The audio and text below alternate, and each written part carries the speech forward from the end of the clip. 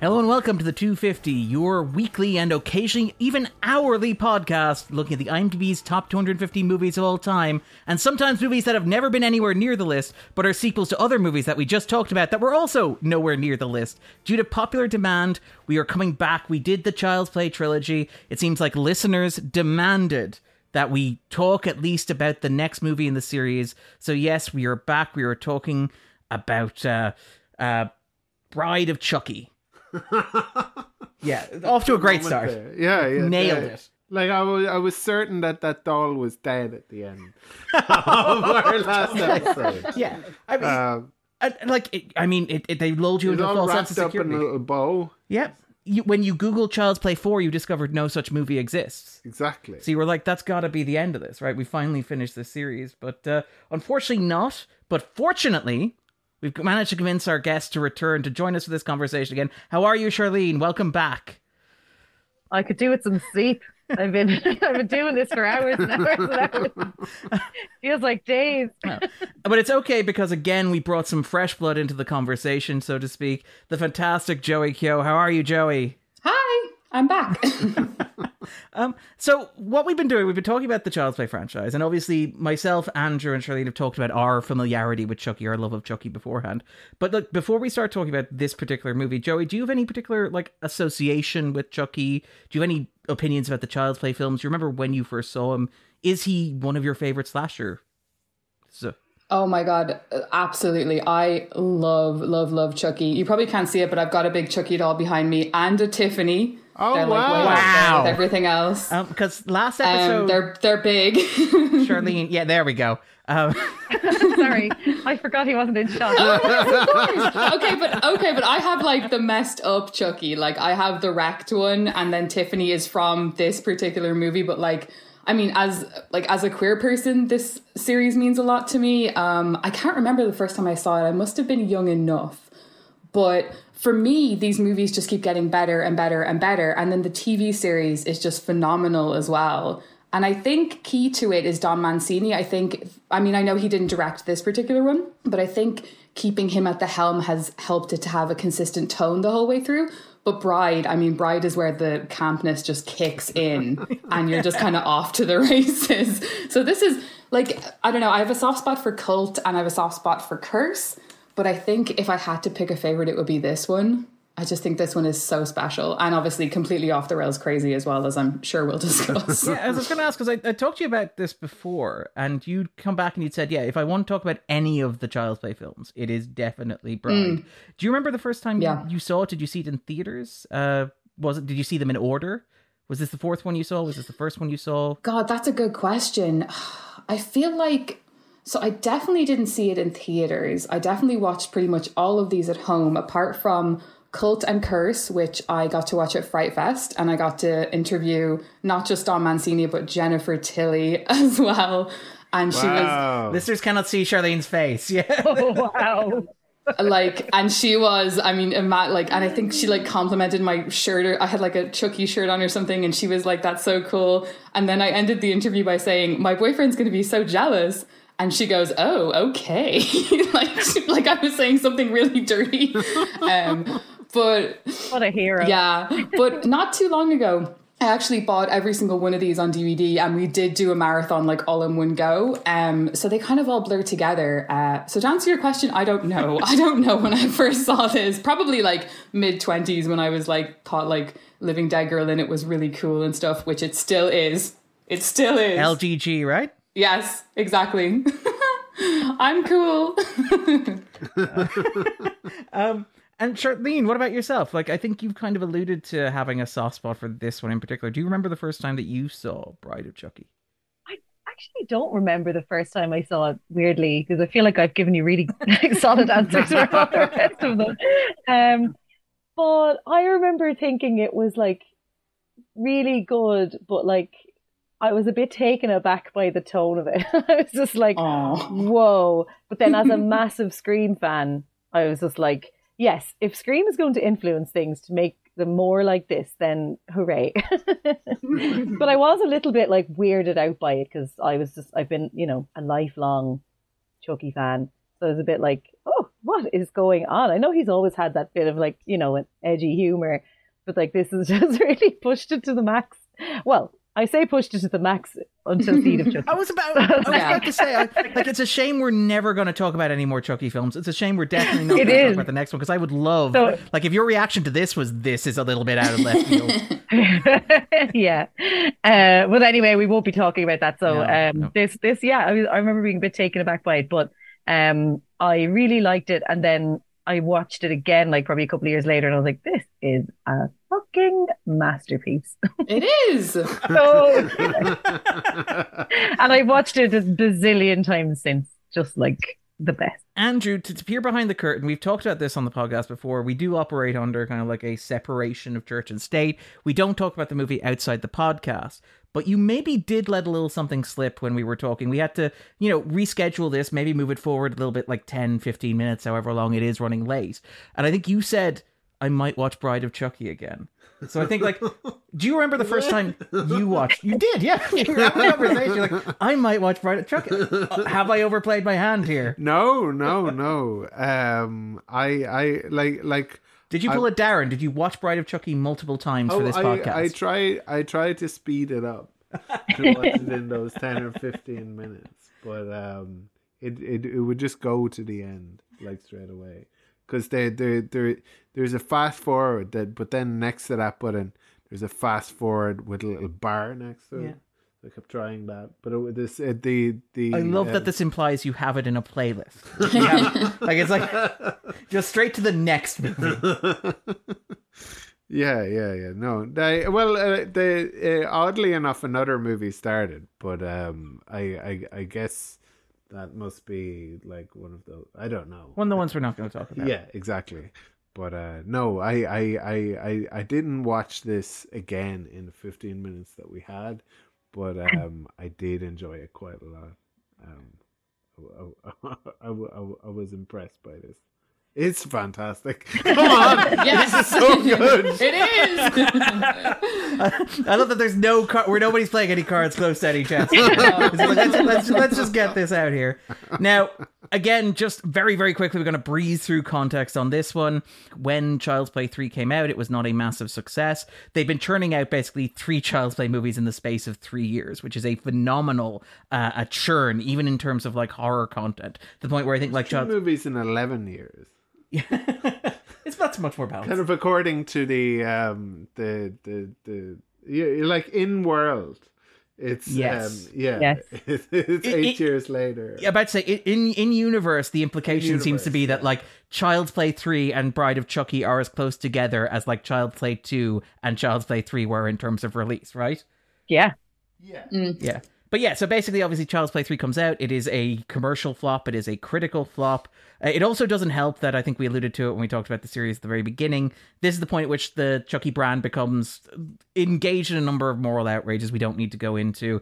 Very, very briefly, obviously, the Jamie Bulger case. It was discovered that one of the boy's fathers had rented the original Child's Play, even though the boy in question was not in the house at the time and could not possibly have seen the movie. It became embroiled in a video nasty scandal in the UK and Ireland. I believe it was pulled from circulation. You also had the Suzanne Capper case, where a 16-year-old girl was basically tortured and murdered, but she was taunted by playing the song Hi, I'm Chucky, Wanna Play by 150 Volts, which featured samples from the film. So it became kind of embroiled. There's a sense that Universal wanted to back away from it, that they weren't necessarily interested in continuing a property that was not profitable, but was also tainted by association. And not to put a pin in it, but, if we were going to talk about Seed of Chucky, that might be something to keep in mind, but we're not, so don't worry about it. But then, obviously, as Charlene alluded, the slasher movie's in a bit of a rut when you get into the 90s. It's not really going anywhere. All the major franchises are in a creative and commercial decline. Friday the 13th, Halloween, all this sort of stuff. And then, out of the blue, 1996, Wes Craven, Kevin Williamson's Scream hits the pop culture. It hits the zeitgeist. Woo! It shatters all expectations. I believe you have a situation where George A. Romero, the man responsible for Night of the Living Dead, describes it as the movie that saved horror. Yes. It saved an entire genre onto itself. And immediately the studios go rooting through the toy chest for anything they can revive. And again, Williamson becomes this huge hot property. He's got Dawson's Creek on television. He does an uncredited script polish on, I believe, Halloween H2O, which is another movie we're never going to talk about on this podcast. And he obviously, then as well, you have like other properties that are kind of latching onto that as well. You have like I Know What You Did Last Summer as well. So the idea is Universal, like, we'd like to get in on that. If only we had a character who was like a slasher type character who lent himself to meta commentary that we could revive and release a movie of that would play into this meta self-aware zeitgeist moment that we're having. And of course, the answer was Chucky. Now, where the idea for Bride of Chucky came from is a matter of some debate. I believe producer David Kirshner says he was literally wandering through a video store and saw the title Bride of Frankenstein and was like, I'll take it. And that is apparently, according to David Kirshner, where the premise for the movie came from. Obviously, Don Mancini, very, very enthusiastic about that. We mentioned the camp quality of it. Obviously, Bride of Frankenstein, famously one of the queerest of the celluloid closet horror movies. One of the most overtly gay of the classic era, black and white era kind of Universal horror movies. So yeah, basically it's rushed into production. There is, all manner of stuff kind of happening there. They hire, I believe, Ronny Yu to direct it, who's a Hong Kong filmmaker, who's, again, attracted a lot of attention for it.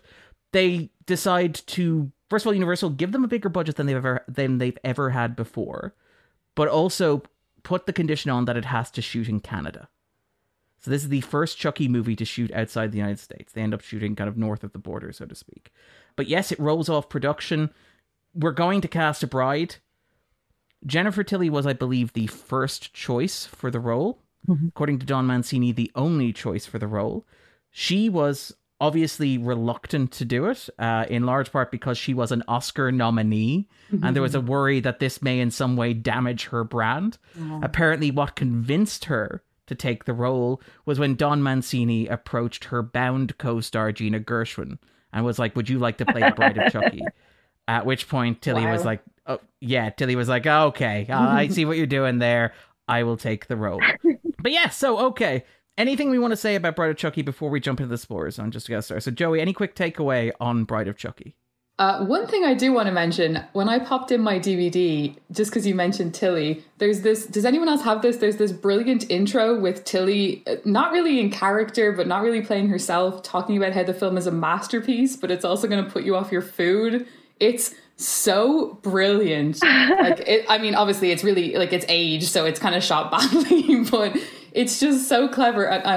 I can't believe she ever hesitated about doing this, because I think I think this is what really kind of gives it a kick up the ass, is Tilly. Definitely agree. Yeah, Charlene, in terms of Tilly as an addition to the franchise, because this is the halfway point almost in the film series. What do you think of the addition of the eponymous Bride of Chucky? Listen, Jennifer Tilly is the greatest woman who has ever walked this earth. And she can do anything in my book, but if ever there was a match of actor and role, I mean, Jesus Christ, this woman kicks the shit out of this role. I like this addition to the franchise. General thumbs up is what General thumbs up, yeah. I mean, we should also note, in terms of Tilly here, it's worth noting, this was apparently, we mentioned last week that according to Brad Dourif, he thinks Child's Play 3 is the weakest entry in the franchise. That is not a fringe opinion. But apparently this renewed his interest and his vigor in making these movies, in large part because it meant he was not alone in doing recording. He wasn't coming in at a couple of weeks at the end and recording his dialogue in a booth with nobody but, say, Don Mancini or David Kirshner with him. Instead, he was placed with Jennifer Tilly. They would record their scenes together. And that's, in fact, how the production of the franchise kind of continued from that point.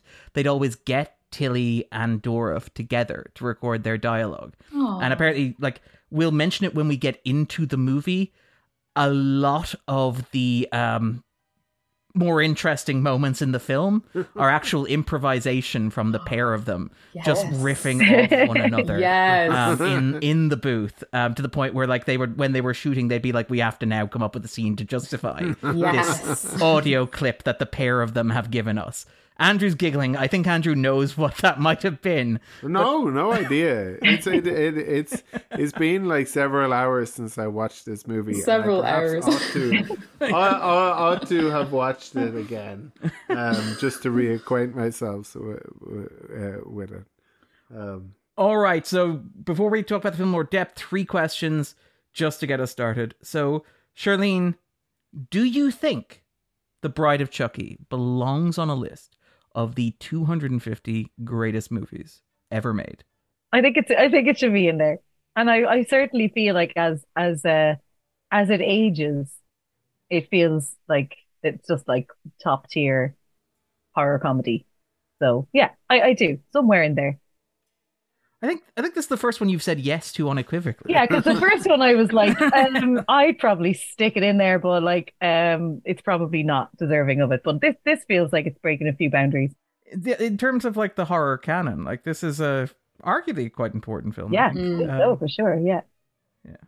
And Joey, what about yourself? If you were putting together a list of the 250 best movies of all time, would this be in there? Well, you know me, I'm a horror fiend, so for me, absolutely no question. I think it's brilliant. I agree with Charlene. I think it gets better with age, especially because of the practical effects. Like, that's the great thing about practical effects, is they don't really age. So even if the style and, you know, some of the other stuff kind of feels a bit aged, that doesn't. Those puppets still look really, really cool, and they're always going to look really, really cool. So absolutely. Yeah, and again, we should note, I think this is the last movie to involve Kevin Yeager, or at least he takes the next one off anyway. So this is kind of like the addition of Tiffany is one of the last big contributions that you end up getting from the man who was responsible for like Chucky as an animatronic doll, which is kind of interesting as well. We won't be talking about Seed of Chucky, so we won't get into the particulars of what happens. But it's a whole story. It's a whole thing. Yes, it's a whole thing. We should also mention that this is the last appearance of in-suit performer Ed Gale, who was part of Child's Play and Child's Play 2. He was not part of Child's Play 3. That was largely using animatronics. He reprised the in-suit performer role here as Chucky. However, there was a term used in the final act of the movie, it's in the final cut, that Gale found an inappropriate way to refer to a little person. I think Mancini has said in hindsight he would not use that word again if he had the chance, if he knew what he knew now. But unfortunately, that was the point at which I think Gale said, look, I'm done with the franchise. So as a result, it's kind of interesting that the role of Chucky in Seed of Chucky would go on to be played by Debbie Lee Carrington, who was the stand-in for Tiffany in Bride of Chucky as well. And in fact, she was supposed to have a role on camera in Seed of Chucky as well, if I remember correctly. Mm-hmm. But Gale is like, no, I'm done. Also, I believe that Gale doesn't like to fly as well. So when they filmed Seed of Chucky in Romania, he was definitely out. And Andrew, what about yourself? Do you think this movie belongs on a list of the 250 greatest movies ever made?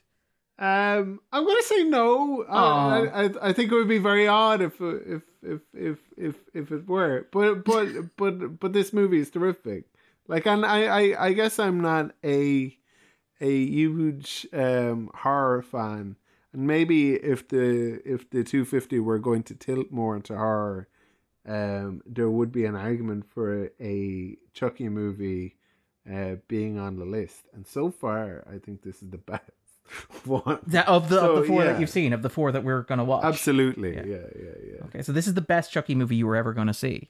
This is the best Chucky movie I will ever see. Yeah. That sounds like a very... when I put it like that, it's very depressing. I wept when I realized that there were no more Chucky movies for me to conquer. Yeah, the benefits of a classical education. But yeah, I mean, and for myself, probably not. Again, we'll get into the second question in a moment. We'll get into the third question in a moment. I think for me, this feels too much of an era. This feels too much like it is of a part with Scream and of a part with Scream on the list? I would put Scream. I would put the original That's Scream. That's what I was thinking. I was thinking kind of like Scream is the one that I think people think of when they're thinking of this sort of wave. Yeah, I think there was a Nightmare on Elm Street movie as well that was Freddy's Dead. No, not Freddy's Dead. It was New Nightmare. New Nightmare. Yeah. That was sort of self-referential and maybe. But that was the prototype for Scream. That was Wes Craven working through stuff that he'd bring back into Scream. Okay. which is kind of interesting. It's a rough draft. Yeah. I think it's a phenomenal movie, but it is very much, it feels like a rough draft for what Williamson and Craven would do together on screen. Okay. But if you were going to think of those three movies, like maybe this one is the best one, but that Scream is maybe the most kind of like. Whoa!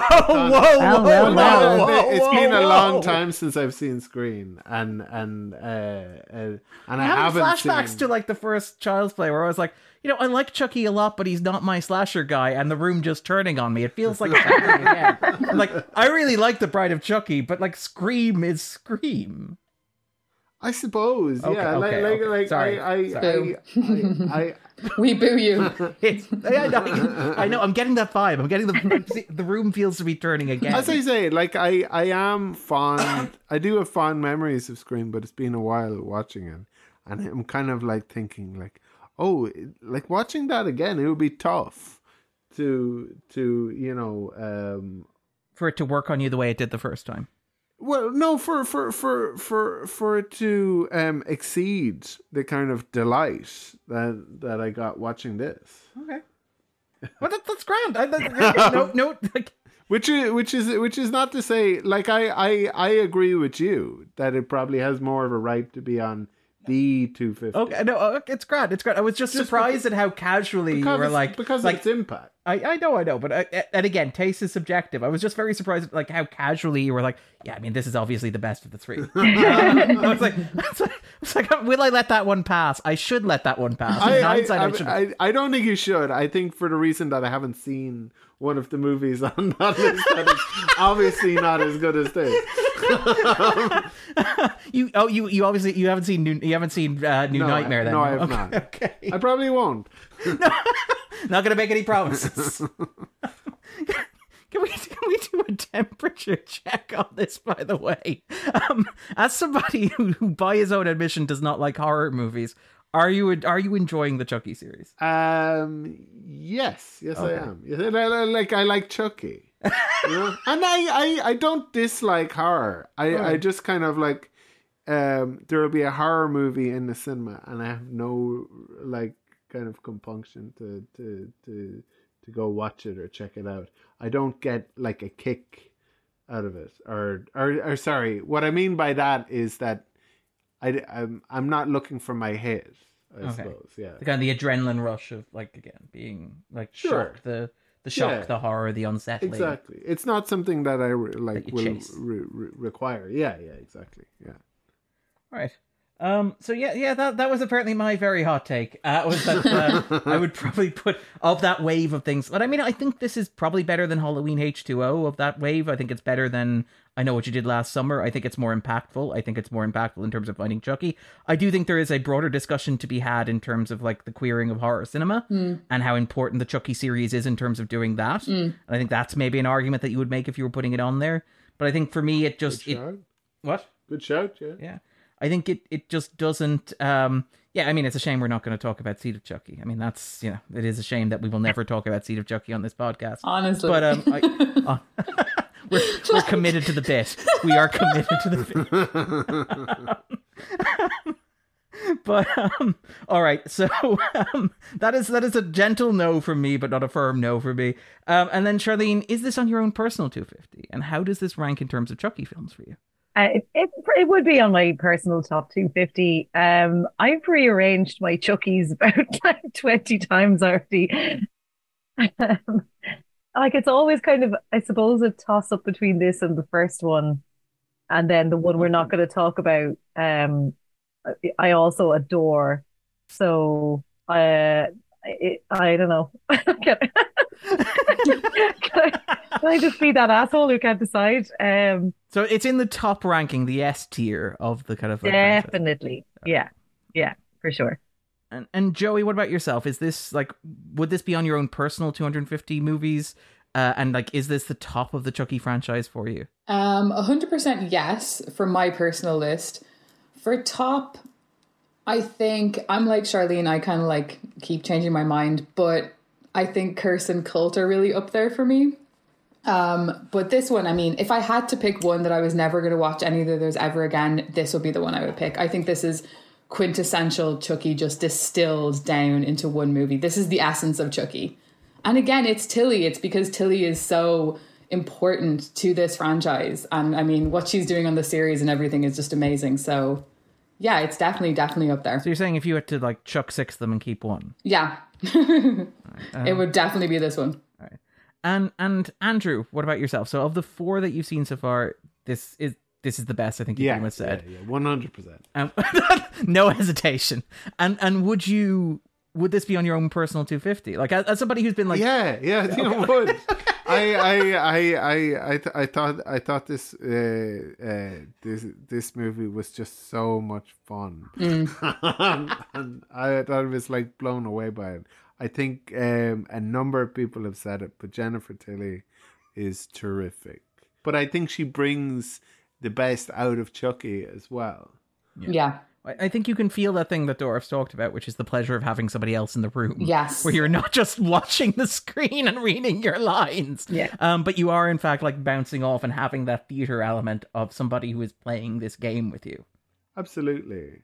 And there, like, there's always kind of, ordinarily there's kind of like, there's humans in a place, and then there's Chucky, and there's something kind of like a little bit odd, mostly in a good way, but also kind of like he feels very sort of manageable, I guess.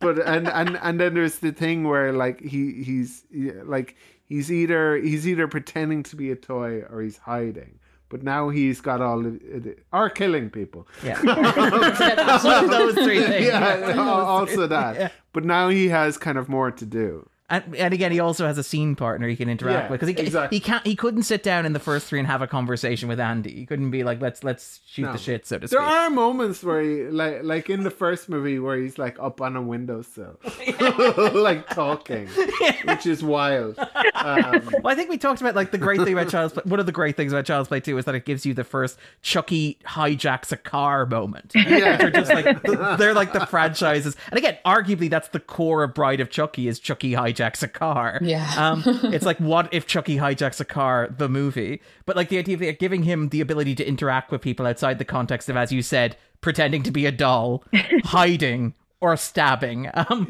Which is kind of cool, because it gives you the element of like, is there a weird psycho soap opera here about this like serial killer trapped inside a doll and his ensuing family issues, which is kind of insane to think about.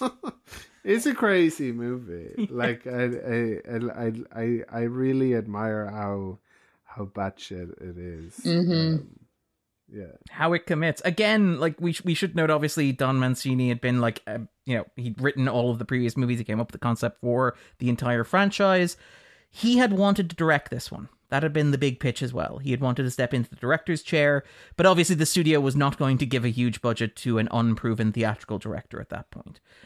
So basically what happened is that Kirshner bumped him up to producer, with the assumption being that if they got to make a sequel, then Mancini could go on and direct it himself. But this is arguably like Mancini at the purest he has been to this point in the franchise. You know, I mean, I can't imagine. It's a shame we're not going to get to talk about another movie where he would be even more himself. But I guess it is what it is, you know? But I think like it is insane to think that this is a movie. Like you could not do this with Freddy Krueger. You could not do this with Leatherface. You could not do this with Jason. You could not do this with any of the other slasher icons. And that's kind of incredible. In terms of for myself, probably not. I think this isn't one of my favorite Chucky movies. Wait, this is... Yeah, maybe like my 3rd or 4th favorite Chucky movie, I think. Perhaps controversially. We don't know your ranking, do we? Yeah. We do not. It's going to remain a secret. That will remain a secret. Unfortunately, we won't ever get to talk about that. But I think like this is below, of the ones we've seen so far, this is probably second to 2. I really like 2 a lot. Listeners could not see Charlene's face. Yeah, you like 2? Who likes 2. I like me, apparently. That's like saying you like 3. Like, is there something wrong with you? It's not as bad as saying you like 3. It's 1 and then this. 1 and then this. There is no 2. There is no 3. Wow. Okay. I feel if there was like an alternate universe where you did give your rundown for the podcast, at what point would that be? Or no, actually, that will kind of reveal. Yeah, I think. Yes, it would reveal. It was like, well, it will at least reveal like well, I think what you said is like it wouldn't be on your top 4 or something. This would be about 4. This would be 4. This would be 4. We'd have to know what 1, 2, and 3. Or we no, have to you watch have to know what 1 and 3 are. You already know what 2 is. 2 is 2? 2 is 2. Okay, grand. I am getting death glares here. Okay, I'm going to move on. I'm reading the room. I'm going to move on. So Charlene, if listeners have not seen Bride of Chucky, watch it. Would you recommend? Just go Fair, watch it. very fair. And it is readily available, which is quite handy as well. That's it's nice. Very easy to watch. Yeah, Good. Which is good. Yeah. And Joey, what about yourself? Would you recommend that listeners pause the podcast and stream Bride of Chucky? Absolutely. Whether you're a horror fan or not. I mean, it has to be seen to be believed, as Andrew's already said. And Andrew, what about yourself? Would you recommend listeners pause the podcast and stream it to a local device? Absolutely, it's a good time. Mm-hmm. Check this out. Like, if you already like Chucky, you're going to be like, it's going to make you love him even more, because it's kind of like revealing the possibilities, I think, of Chucky. Yeah, I will say, like, watching through the franchise the first time, it was like I didn't realize you could do that with Chucky, but you can. It reinvigorates him. Yeah, like, because I think that it's kind of like diminishing returns from 2 and 3. I don't think 2 is bad. You don't gotta justify it. It's okay. I've read the room. It's okay. No, I don't. I think it's like, I think I said it's a serviceable kind of sequel. Thank you. And that 3 is kind of like where you're starting to see, like, okay, yeah. These are the limits of. Yeah. But the problem with 3 is that it's just a slasher movie. It is like a straight down the middle slasher sequel. It is everything that you expect a franchise to become 5 or 6 movies in. And I think the Bride of Chucky is such a delight because it's nothing you could ever have expected, which I kind of adore. And I think you're right to say that it opens up possibilities with Chucky that you never really imagined were there. And it kind of like opens up doorways that, the later movies really, and the TV show, get to kind of explore. This does feel like it's kind of almost like a soft reboot of the character, in a way that is kind of ingenious. And it makes you wonder, well, I suppose you don't wonder why they didn't do this earlier, because there's no way this movie would have been made in like 1988. No. But for myself, I wholeheartedly recommend it. You will have a tremendous time. Watch it, turn the lights down, I don't drink, but I recommend have beer, have a soft drink, a large Coke with ice in it. Yes. Popcorn, put your feet up. Yep. Coke with have ice. A proper movie night. Yep. Yeah. Have a proper movie night with this one, I would recommend. With that in mind, we will segue neatly into the spoiler zone. Spoiler zone. So, Joey, what is Bride of Chucky about for you? Bride of Chucky is about Chucky coming back yet again, but this time it's thanks to his paramour, Tiffany, who he doesn't actually like that much, we learn. Unfortunately, she finds that out a bit too late, that he's not that into her, actually. But and then, through a series of unfortunate events, she ends up as a doll as well, which is so amazing. But I think it's about love, and it's about finding your person. And then there's these kids in it who cares about them. Like, that's just kind of a side story. We don't have time for this romantic subplot shit. But here's the thing. Chucky and Tiffany's romance is so much more compelling than Katherine Heigl and that guy. Are you referring to Nick Stabile as that guy? Thank you, Nick Stabile. I didn't even write his name down. He's appeared in episodes of Saving Grace and Without a Trace. Wow. I know. Wow. Sorry, that's mean. I shouldn't have Hell of a career. Yeah, I suspect that that's intentional. And do you think so? Like that because we know what the movie can do, and obviously he's not going to do exactly that with them. But I think it's showing I think Chucky and Tiffany like watching a kind of a generic slasher movie romance and being like, what the shit is this? Look at this crap. Complete with like Chucky's hand job gesture. Yeah, exactly. Which, by the way, was apparently improvised by the puppeteers. Cool. That's amazing. Excellent. We should also note, somewhat less amusingly, apparently the puppeteers could also be quite handsy, particularly with Jennifer Tilly. There were some complaints about that. It's kind of gross, a little bit gross. But I think Seed of Chucky turns that into a joke. Another movie we are never going to talk about on this podcast. But yeah, I think that stuff, obviously with like the teenage lovers and, then you get to like with Chucky and Tiffany, that stuff I think you can read as an extension of what's been a recurring thematic fixation for the franchise. I think you can read it into like the earlier films, and yes, you are definitely kind of reading it into it, but this criticism of very like heteronormative, very Reagan era, very conventional, suffocating ideas of domesticity. Where you have like, obviously, like you have the single mother in the first movie, and kind of like the idea of consumerism and all that sort of stuff.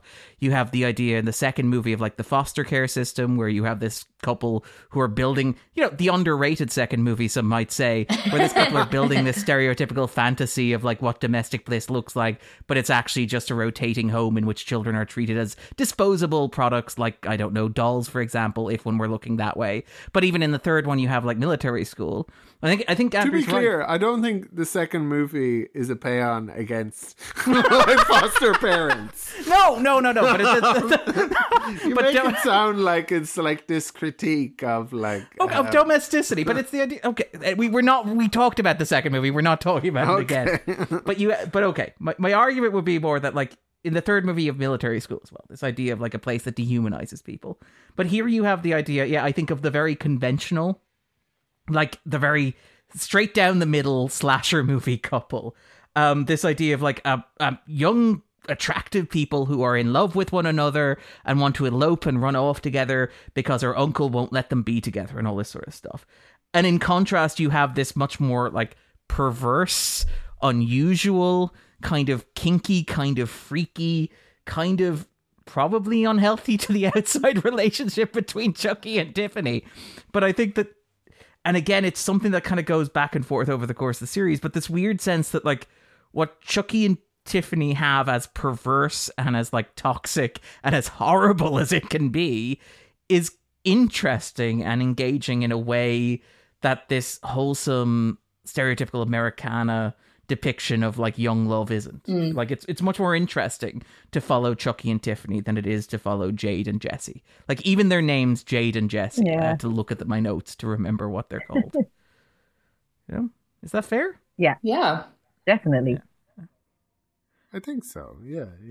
Like they because they're the kind of juxtaposition, and it doesn't work if they're more interesting or as interesting or I think they work well. They have some good kind of like comic sort of reaction kind of acting.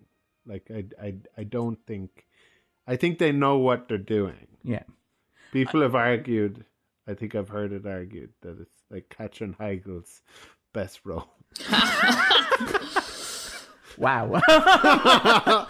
Does she pretend it doesn't exist, like Jared Leto with Urban Legend or Johnny Depp with A Nightmare on Elm Street? Where they get asked in interviews and they're like, what film? No, that wasn't me.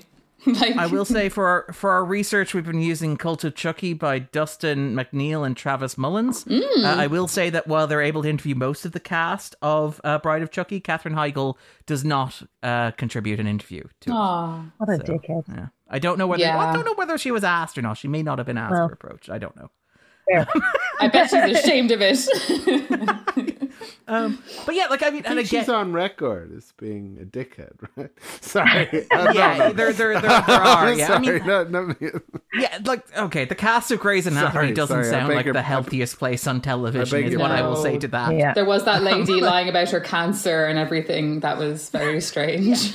Yeah, I mean, and there were several. There was the cast member who was fired for his homophobic remarks, and various. Yeah, sorry. Sorry, yeah, no, maybe it doesn't bring out the best in people.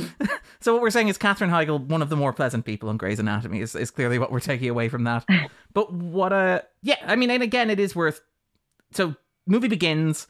And, like, I love that almost immediately you have this kind of, like, self-referential quality. They go to, is it the police station where they have, like, Jason's mask. They have Jason's mask. They have Freddy's glove. Like, they've got all this stuff stored in the evidence locker, which I think was something that Mancini had suggested doing for 2, but hadn't been able to justify. And I kind of like that almost immediately it is incredibly self-aware. Like, you have the jokes throughout, like, for example, where John Ritter gets, like, the nails impaled in his face, and it's like, where have I seen that before?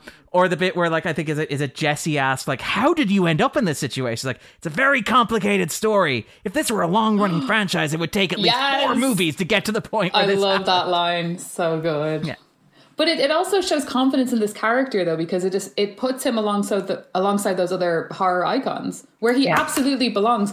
But I mean, obviously, I don't remember, but I'm sure at the time they were like, he's not Michael Myers, he's not Jason.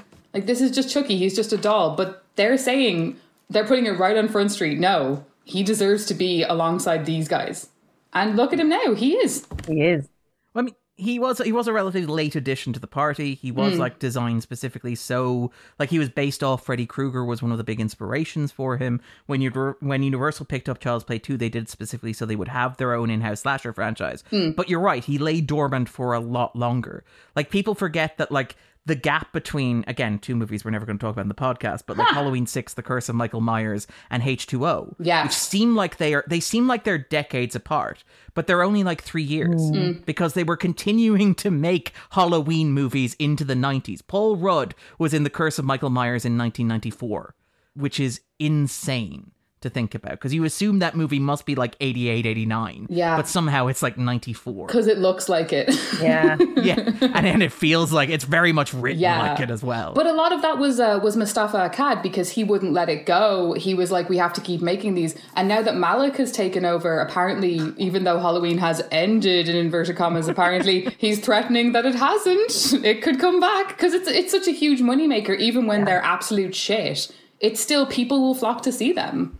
So when would you ever not go to see a Michael Myers movie? You just go. Exactly. You just go on opening night, even if it's shit. Exactly. It's what makes me so sad that, like, something like Curse and Cult, like, I don't think they got theatrical releases. Certainly not over here. Like, I was lucky to see them in a theater, obviously, because it was Fright Fest. They went direct to Netflix in like 2013. Like, before Netflix movies were a thing, they would, like, Curse went directly to Netflix, which is insane. When Netflix was DVDs, or was Netflix? No, it would have been a couple of years after they launched streaming. Okay. At the point that they were doing House of Cards, wasn't it? Yeah, that's exactly. It was just around that point. They hadn't yet cemented themselves as a studio that does original content. And just after, it was kind of like a DVD thing. But even when they had the DVD thing and a streaming platform. Yeah. I think. Yeah. Then, and like Love Film was still kind of... Oh, yeah. I remember Love Film. This is dating everybody on the podcast. Yeah. Come Amazon. Did it? Love Film? Not sure. Right. Anyway. But yeah, I think you have a point there with Chucky not being seen as one of the big boys when it comes to horror franchises. And again, like, it's notable, this is the only time that Chucky really got a big budget. I think this is the only time that his budget was over $20 million. which is insane. Wow. This is obviously the highest grossing movie in the franchise, unadjusted for inflation as well. So this is as close Chucky comes to making a blockbuster. And he still arguably can't get no respect. I mean, again, the reviews for this are mostly negative, 50%, I think, on Rotten Tomatoes, a rating of 5.7. Gets a cinema score of an average grade of B, for example, as well. It's, again, like there is something interesting where this is as big as Chucky gets. And he's still, appropriately enough, kind of the little guy when it comes to your big major horror franchises. But I think it kind of works. I think like Bride of Chucky has aged well. I think like of the movies around this time with the major franchises, I think this is, perhaps endured better than, say, Halloween H2O, for example. Oh, definitely. And particularly like Halloween Resurrection and stuff. Yeah. Jesus. No, definitely. But again, but I think the credit for that goes to Don Mancini, because he had this vision from the very beginning and he stuck with it. Like, Halloween had a whole bunch of other people who were just like, yeah, Michael Myers, whatever, he kills people. You know what I mean? Like, it wasn't, because John Carpenter didn't even want to do the second one. So when you have that consistency... But when you're talking about Chucky, like, not even having a budget, I mean, the fact we got this show is a miracle. Like, how has this happened for Chucky that he even got to keep doing movies? I know. Amazing. Through sheer force of will. I think you're right to single out Mancini as, like, the guiding force here, the auteur that, like, no other horror slasher franchise has. Like, there's nobody overseeing Nightmare on Elm Street. I mean, even like, Craven drifted away and he drifted back. Yes. But he wasn't paying attention in the middle bit. Obviously, he's passed away now. Scream has, again, arguably one of the better slasher franchises, but even then you have Williamson stepped away. Craven has obviously passed away and all this sort of stuff. Like, Chucky is the one that is, like, Mancini to its core. And, like, I think that's a large part of why this works, because, like, it feels like this is the culmination of stuff that, like, Mancini wanted to do with the first three, but never would have gotten away with. Like, it feels like this, it does feel different. And we talked about how, like, so much of this is things you never thought you could do with Chucky, the talking killer doll. But, like, parts of it also feel, like, strangely organic. Like, it feels like this is a clear, logical next step for the character. As strange as that is to say, where, like, the scene where he kills Tiffany, and he does it by chucking the television into the bath, playing The Bride of Frankenstein as thunder and lightning strike outside. It's like, that is the epitome of, like, camp, horror nostalgia, and everything that you kind of want from a movie like this. It's literate. That's when she's in, like, the largest trailer. Yes, I was going to say, how does the bathtub fit in there? When I watched it this time, I was like, I said it to my husband, I was like, wait, is she still in her trailer? Where is this? I was so confused. But it's amazing because, it's just, you don't really question it because it's fun. It looks great. She looks beautiful. You have, like, that single tear rolling down her cheek. It's so sad. She imbues Tiffany with so much empathy. Like, you really sympathize with Tiffany, even though she's nuts. And I think that's why she's such a great counterpoint to Chucky. And that's why this kind of feels like a reboot. Because it's something different. It's not just Andy being like, wow, don't kill me. And I love Andy as well. But, it is different. Yeah. And he's great in the series too. He's kind of really come into his own. But yeah, I mean, like, that's the thing about Tiffany, is that she is this kind of figure who is, as you said, psychotic, but also kind of tragic, where you are kind of terrified of her, but also kind of, like, moved for her, where does awful things. She's introduced, like, murdering a corrupt police officer, to be fair, who, like, violated chain of evidence. But, like, you have this, she kills a cab. Yeah, ACAB, exactly. That's right, Andrew. That's right. Chucky hates cops. Okay, but she is introduced doing murder, but you still, like, you end up feeling, and again, obviously she is completely insane, she's completely around the bend, but you do end up feeling this mess of, like, sympathy and empathy for her. As you said, like, you point out, she brings back Chucky because she thinks he's the love of her life. Yeah. And he just treats her so terribly. Yeah. Over the course of it. And this sense that she is kind of like, again, this thing that runs through the Chucky franchise where characters are trapped. And obviously Charles Lee Ray is trapped in Chucky's body. And I think it's very telling, I think, that, like, Charles Lee Ray's revenge on Tiffany isn't to murder her. It is to trap her in plastic. Yeah. Like he is. So, and again, this is something that, if we were talking about Steve, we might talk about, but this idea that he will never be alone. Like, the thing that motivates Chucky is, and again, maybe this is something that makes Chucky more interesting than Michael Myers or Freddy Krueger or those other slasher villains, where obviously they like stabbing people. Stabbing people's good. They have a good time with it. It's not really the most relatable or human of like motivations. And obviously, as Andrew said, Chucky's a little stinker. He likes running, he likes hiding, he likes stabbing, all the fun stuff. But you do get a sense that like Chucky has this irrepressible scamp. He is. He just, insult comic, slasher, all these things. But like there is this sense of Chucky having this kind of tragedy around him, where he is kind of like trapped in this like really awful plastic existence, this continual cycle. I wouldn't call it tragedy. I would call it suck. Fair enough. He's not an innocent victim in this. Yeah, to be fair. He did choose this life for himself. He did choose. Yeah. I mean, he could just have like not strangled all those women, and he probably wouldn't have had to like put himself in a plastic doll. Yes. But we do feel like his frustration. Yes. Everything is like, damn it. I'm too small. I can't get up there.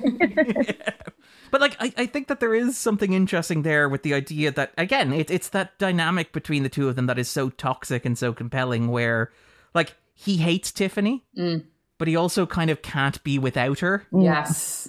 And he still really fancies her because no one's ever looked as hot as Jennifer Tilly looks as Tiffany. Yeah. I'm still tempted to get that like tattoo that she has like right on her tit. I'm so tempted to do that. The Valentine is the heart, is it? Yeah, that says Chucky. Like I'm so. I have threatened that a number of times. Like seriously, I'm 35. I should be over this by now, but it just grows with time. No. But I think what's important about Tiffany though is that Tiffany's not a victim. You know what I mean? Like Tiffany, I would argue, is quite a feminist character because even though she is crazy and complicated and messy, when he starts really, really taking the piss with her, she fights back. And even though he traps her in that doll, she makes herself look super cool and super sexy. She's like, I'm not going to stay this boring like housewife in a dress. I'm going to make this Tiffany. Yeah. You know what I mean? And that was more than Chucky was able to do. Chucky wasn't able to get even like a little leather jacket. You know what I mean? He wasn't able to accessorize. He doesn't even have a little toy car to go around in. like Tiffany makes it work. Not to like spoil the movies that we're not going to talk about. I think it is very telling that like Tiffany is much more adaptable. Like Tiffany clearly has a lot more fun. She's a lot more inventive in what she does. When you keep checking in with her at various points over the franchise, she's always trying new things. Yeah. Like she's like, I'm stuck in this situation, but I'm going to make the best of it, or I'm going to find a way to capitalize on it, or I'm going to find a way to turn it to my advantage. Whereas Chucky is just like, fuck, I'm a doll. Yeah, I have to get out of this. Yeah. Or I'm going to kill everyone. I'll probably kill anyone anyway. In the first movie, there's a lot of cutting of like leg tendons. Yeah. Yes. Like, over and over. But this is so inventive. And there's a real kind of there's a literal moment where he takes the slasher knife and she's like, what is this, 1979? Which is so good. It's where he starts to fall in love with her, I think, when he sees like how kind of what a beautiful killer she is. Like what an artist she is. But when she does bring novelty. She's the one who encourages him to use like the nails in the airbag, right? Yeah. And again, like this thing where she is interested in self-improvement, that she's a big Martha Stewart fan. Yeah. It's something that keeps coming up over the course. What would Martha Stewart do? Yeah, and what would Martha Stewart? And she has obviously like the self-help books. I love the Dummy's Guide to Voodoo. That is a very, very good joke. Yeah. And I think she's the only one who says the famous, give me the power, I beg of you. I think she's the only one who gets to say that apart from him. I can't remember, I could be wrong, and maybe someone else gets to say it much later on, but that's a big deal as well. And like from those opening moments, once Living Dead Girl hits, like, you know, she's the hero. Yeah. Do you know what I mean? Like obviously we know Chucky's the hero, which again is different from any other slasher. You know, you might love Michael Myers. Freddy definitely is the hero. But with Chucky, we're not supposed to care about these characters. We're only supposed to care about these characters in relation to Chucky. And with her, 100%, as soon as that song hits, you're like, no, this is it. This is now. Yeah, I'm obsessed with this woman, no matter what she does. But she does kind of want to be a normal a normal housewife, I guess, and she kind of doesn't really understand that that's not an option for her because she's a murderer, because she's in love with Chucky. Like, it's just never really going to happen for her, which is kind of sad as well. But God, if you don't root for her, if you want to get really romantic about it, you could argue that for better or worse, they are soulmates. Like, I totally agree. Like they agree. are, and they need each other in some sort of fucking awful way that she's more in tune with, and he's not in tune with it at all. He's just like this fucking woman, like after doing this to me, and like, you know, he just doesn't. He's not capable of it. But I do think there is that, like, they are bound together. No pun intended there, Jennifer. Oh. They are kind of bound together with, like, whatever you call it, love, or like being just like soulmates or whatever. But I think that's a thing. I like it. It's adorable. It's romantic. Yeah, I think maybe because Chucky has been burned. Literally and figuratively. Literally every single movie, So It's he's, the one way he's to a bit slow him more down. cautious, like when it comes to love. No, but yeah, that I think in spite of himself, yeah, I think there is some sort of, even though he's a shit, like. This is the question I have. Like, I think Tiffany does love Chucky. I think Tiffany, like, honestly is obsessed with him. And even when she realizes that, you know, he didn't buy her a diamond ring to propose to her, he just left some evidence from a murder lying around. But I do think that even after that, she does still love him. And I think that, like, I don't know that he loves her so much as he needs her. Where, like, again, it's this thing, I think Dorif has talked about, this idea that Chucky is afraid of oblivion. He's afraid of being nothing. He's afraid of, like, the idea of being alone, of it just being darkness and himself. And I think that, like, if you look at things like him trapping Tiffany in that plastic body, that is just an act of sheer pettiness where it's like, I don't know that he does that because he cares about Tiffany as an individual in any way, shape, or form. I think he just does it because it's like, it means he won't be alone. Yeah. Like, that's the thing. I think she wants him and needs him, and he just wants not to be alone, which is kind of terrifying. But also, she's the right exact person for him to trap in a doll's body and have be his, like, life partner, not by choice. So, like, that's where the soulmate thing comes in. Oh my God, this is just so romantic. I might cry. Yeah, no, but anyone else would just give up, and she doesn't. She rises to the occasion. So I think you're right. I mean, whether he meant to or not, she's definitely the right person to have trapped with him. And I think Andrew's. I don't think he did it out of love. No, I think it was pettiness. But, like, I think he might have done it out of, like, a knowledge factor. That's not. Yeah, not something that you do to a person you love. It's like, I'm going to trap you in a plastic body for all eternity. Love comes in different form. You show love whatever way you see it. Who are we to judge is the question. Who are we to judge? But, like, and again, like, there is this sense of, again, queerness kind of creeping into the franchise in that sense as well, where you have, like, I mean, obviously you have, like, the best friend is, like, Gordon Michael Woolvett as David. Oh, yeah. Who's the best friend who's explicitly queer, and again, he presents, again, he's presents himself to her uncle as her boyfriend in order to kind of pass, to get her out of the house and stuff. But I do think that there is a sense of queerness to the movie, even though it's not quite as explicit as it would become later on. Is that fair to say? Absolutely. But I mean, Alexis Arquette as well. God rest her. Like, I mean, that was a big deal that she was in this. But she passed. I didn't realize she passed. Oh my God, she did pass, didn't she? Oh yeah.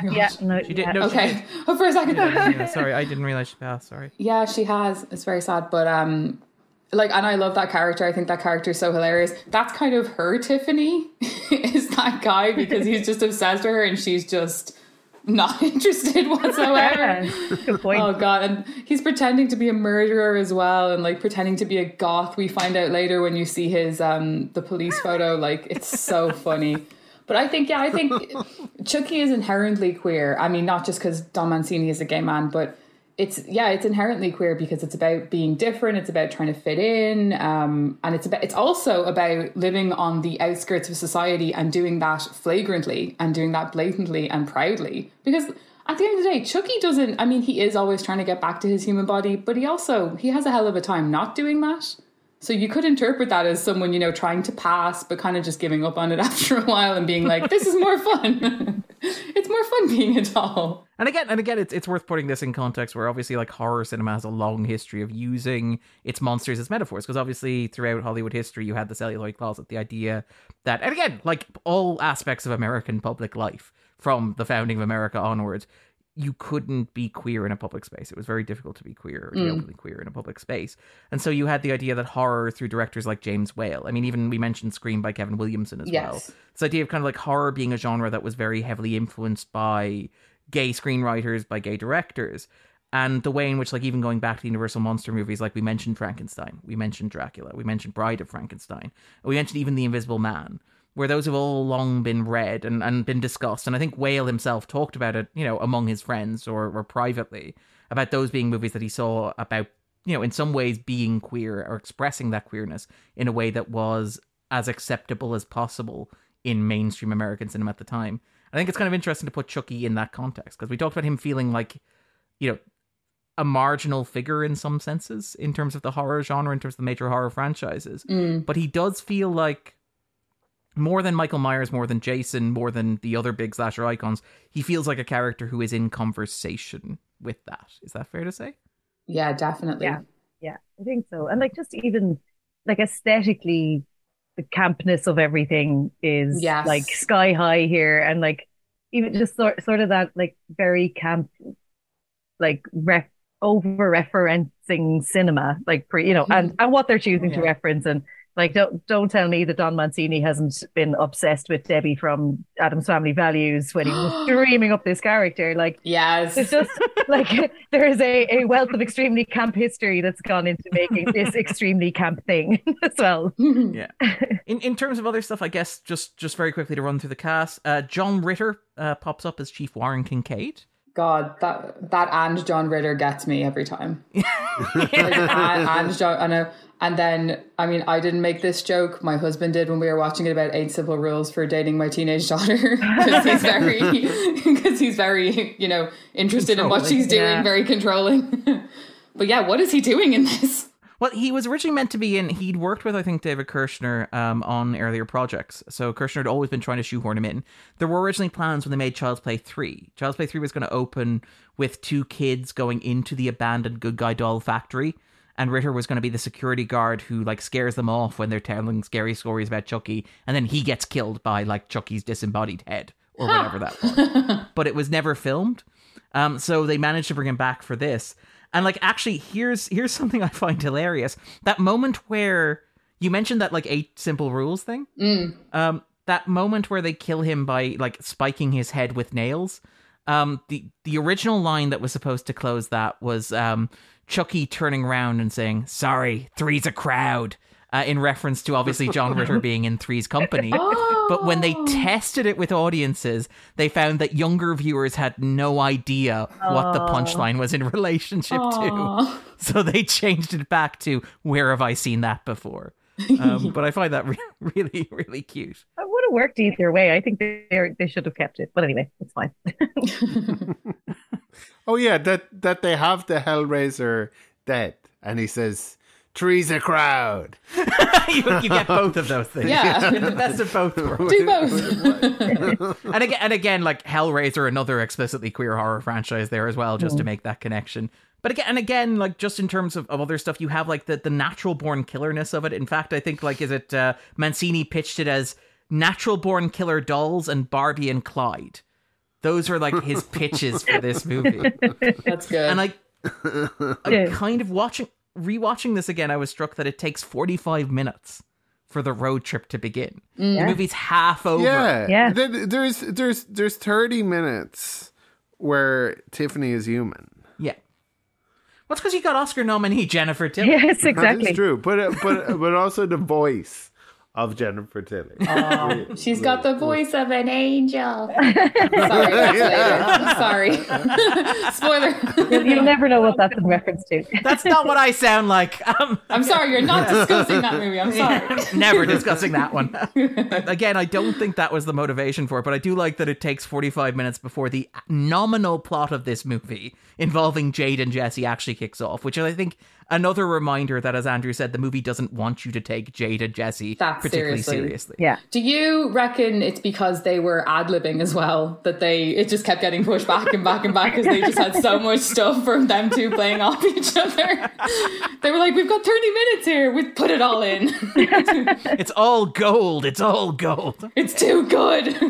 Incidentally, by the way, I do like that Jennifer Tilly refused to film the scene in the bathtub where they like electrocute her, because obviously she had worked in the industry long enough to know that when you're working with electricity and water on a film set, you don't want to be doing that. That was a big thing with the animatronics as well. The puppeteers were not particularly happy with how much the puppets were exposed to water and electricity while filming that particular sequence.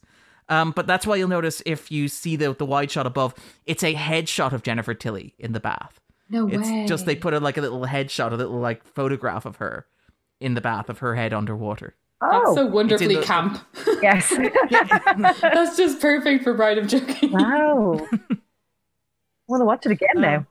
Yeah. just to get that one particular scene. In terms of the road trip, I mean, again, a large part of this is just it's fun set pieces. Yeah. Like once they hit the road, it's a bunch of kind of like picaresque, like we mentioned it, like slasher movies tend to be. Particular things happen, and you get particular moments. You get possibly the biggest set piece in any Chucky movie where they blow up a cop car, and he flips off that teen. That teen gives him like a double take. He's like, "Whoa, what am I smoking?" And he's like, "Ah!" So good. I love every time Chucky raises Chucky the thing, flips the bird. And you know when he did that for the first time, Andrew? Child's Play 2. Oh, here we go. That is true. Darren's on the Child's Play 2 thing. Yeah, when he's in the van. Yeah. That kind of that. Yeah, I guess that that has now become I'm saying everything goes back to Child's Play 2. I mean, Chucky like trope. Even the soundtrack here, which is done by Graham Revel, is obviously the return of the composer from Child's Play 2. I'm not saying Child's Play 2 is the most important Chucky movie. I'm also not saying that. But in terms of like just that explosion, which is again arguably the most elaborate like stunt that the movie franchise has. Although we did mention they blow up a house and have a car chase in the first one, which is insane in an 80s slasher movie. Yeah. When they blew up the car here, apparently like a stuntman was like knocked unconscious. Oh god. He got pinned between two cars, had a brain injury, broke a collarbone, broke several ribs, and had a punctured lung. That's God. David Stinson. He's recovered completely, but he says he still has no memory of the stunt. So when he watches the movie, he's like, I have no idea who this person is that this happened to. Wow. But it looks like it was insane. But yeah, it's just remarkable just in terms of kind of like set pieces and kind of just mentioning there. And I guess maybe then the motel scene, the marriage and the motel scene, like Andrew's grinning. Andrew is grinning. I mean, it all peaks in the motel, right? Like the entire movie is a set piece around that. Yeah, I mean, again, you have the execution sequence where they get robbed, and then you have Tiffany being very inventive in terms of means of execution. Yeah, where you have the two people who robbed them are on the bed and they look up at the reflection, and it's God. Tiffany holding the bottle of champagne. Again, that feels like a very creative kill. Again, I think you're onto something when you say Tiffany. You know, like all great love affairs reignites his love of the art form, you know? Yeah. And yes, I guess then we have the puppet sex scene, I think is what. Of course. Yes. It's a delight. It is. Like, this movie rocks so much and it's so hilarious. That was an improvisation. The line, have you got a rubber? I am made of rubber. No, that was an improvisation so in the sound booth from Tilly and Dorff. I mean, they're geniuses. Like seriously, how would you keep yourself together if someone said that? It's so fucking clever. Can you also just imagine being like in the room and giving the direction? So you guys are having a sex scene now. If you want to throw anything in there, just go for it. Yeah. And do you mean then that the conception was an improvisation. No. The sex scene was always there. That was always part of Mincy's. No, but the fact that that they raw dog, that they don't wear a condom. Oh, well, no. I imagine that they just didn't reference it. Certainly, like if everything's like proportional, they would have one of those things that a person like uses to put in an enema. But sorry. Probably best not to question this too much. Only Yeah. men? Yeah, no, beg your pardon. Like, what was the question? I mean, there aren't. I'm quite happy to turn this part of the conversation over to Andrew. Condoms for. Oh, okay. Sorry for. Yeah. There probably are. It does have a brilliant payoff, though. Like, you think it's just this stupid throwaway line, but then that final shot, like, it's so amazing. It's so good. Leads to perhaps the best like ending of a movie. Ever. Just ever. just ever. Like, just ever. I was like, forget the closing shot of The Godfather. Forget like yeah. I mean, forget the ending of The Shawshank Redemption. I mean, if you were going to criticize it, you could probably say like kind of you could probably put a trigger warning on it, or like almost certainly for like kind of it like. Just kind of like for trauma around childbirth, but it is incredible. It's wild. It is wild. It looks amazing as well. Yeah. It looks so. Yes, that initial puppet is the teeth. Great. Oh. Yeah. So monstrous. And yeah, I mean, and again, like a lot of stuff obviously changed as it went along. The character of Lieutenant Preston, who is the man who witnesses the birth of the spawn of Chucky, so to speak, he was originally meant to be like more like, say, I think the Tommy Lee Jones character in Natural Born Killers. He was supposed to be kind of more corrupt. He was supposed to have his own story arc, but at a certain point, I think they kind of figured like, just let Chucky and Tiffany be their thing. We don't need that many supporting characters. We don't need to develop that much. And also we want to get this baby in, just under 89 minutes, if at all possible. So like, generally speaking, and this isn't always true, but I don't know if it's always true, but generally speaking, it's not true in respect of him, I don't think.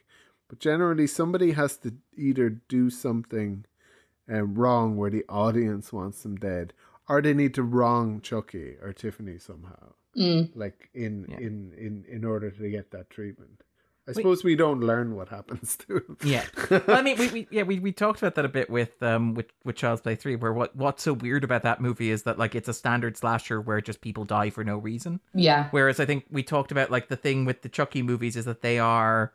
Like, they're kind of like light and accessible as far as slasher movies go. So as you said, there are generally rules where people who die either generally deserve it or have done something to cross Chucky. So there is some specific motivation for it. I feel like most of the deaths in Yeah. Child's Play 3 were kind of...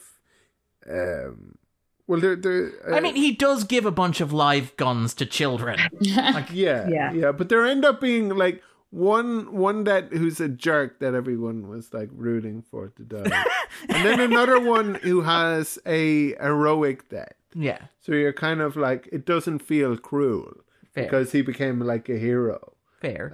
Yeah. But I do think when he like gives like the 100 or so children in the military school live ammunition, I like that's the moment when I'm watching the movie like, that's a little bit too far even for Chucky. He likes chaos. He does like chaos. Children shooting each other. It's like, not that Chucky's not an asshole and a monster and a complete horrible like human being, but it, like again, that's just in the context of Child's Play. Ain't I a stinker? Yeah. But that was okay. That was just one of my little things with Child's Play 3 was the idea that you have Chucky being like, I'm going to have these children murder each other for no other reason than to cause a bit of chaos. Whereas, I think here you're right. Like, you do generally have that sense. I think the exception is maybe like David, who gets run over by a truck. And I love that you... That's when they're... and that's at the moment where they're shooting at the police from out the back of a van. The is, of course, the obligatory RoboCop reference. Yeah, they don't say, "Can you fly, David?" And obviously Tiffany smokes quite a bit over the course of the movie as well. Yeah, including when she's in the oven. Very true. And yeah, I think like in terms of other stuff, I mean, I do like that the bit where David dies, where they're about to shoot him and he just wanders into traffic, and Chucky's response is, "That works too." Do like a good post-mortem one-liner. But Joey, Charlene, is there anything you want to talk about with regards to the movie? Anything we haven't discussed or anything jumping out for you and your notes? I just want to double down on how good these puppets look.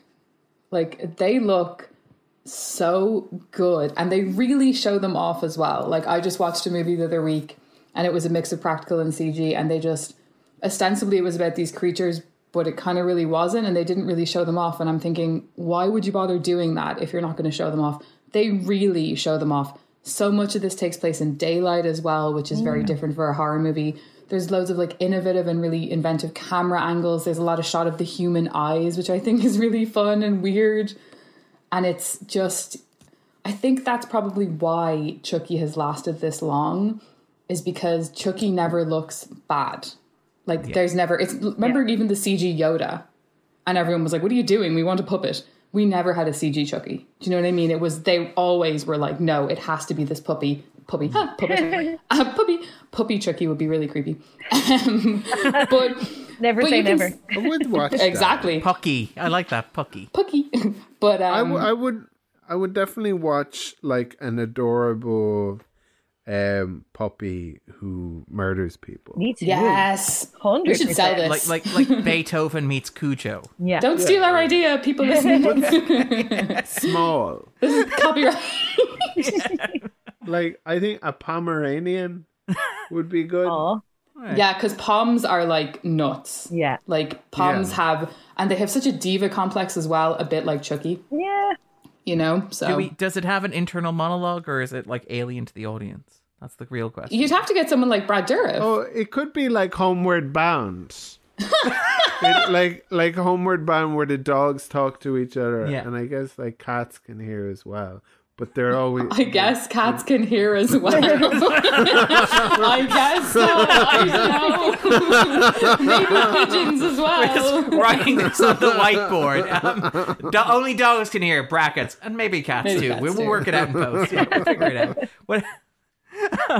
But like, okay, just in terms of puppets, it's worth noting the first time that the skin of the puppets was made from a combination of silicone and foam latex. In earlier films, I think we talked about this, the dolls were only made from latex, which meant you had to be very careful in how you lit them. Okay. As Joey points out, a lot of daylight shooting here, which is again because you can showcase them. Because you can put them in natural light and won't have the light immediately shine or bounce off their skin in a way that looks unnatural, Darren says, as if the killer dolls look perfectly normal. But like, it's supposed to be like a doll that has become incarnate, so it should look somewhat natural, right? Yeah, like the but it should look like a doll. Yes. No, but it's also a doll that is becoming human. Yes, because you get like the flesh. Yeah, and the but blood. that's the and his eye, Chucky's eye, which I love, the scar around it where you can see like it's pulsing flesh. So yes, cool. the eye shots are brilliant. Yeah, that they're like, there's a real eyeball in there. Yeah, you're like, ooh, what? It's so creepy.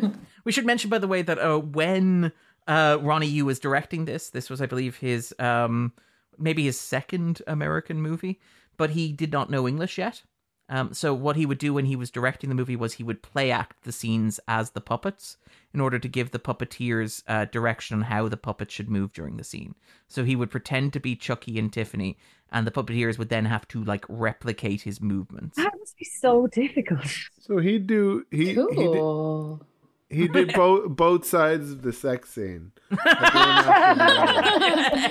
And he'd be like, superimpose like, both of them. I need that behind the scenes documentary now. The most inappropriate like intimacy consultant.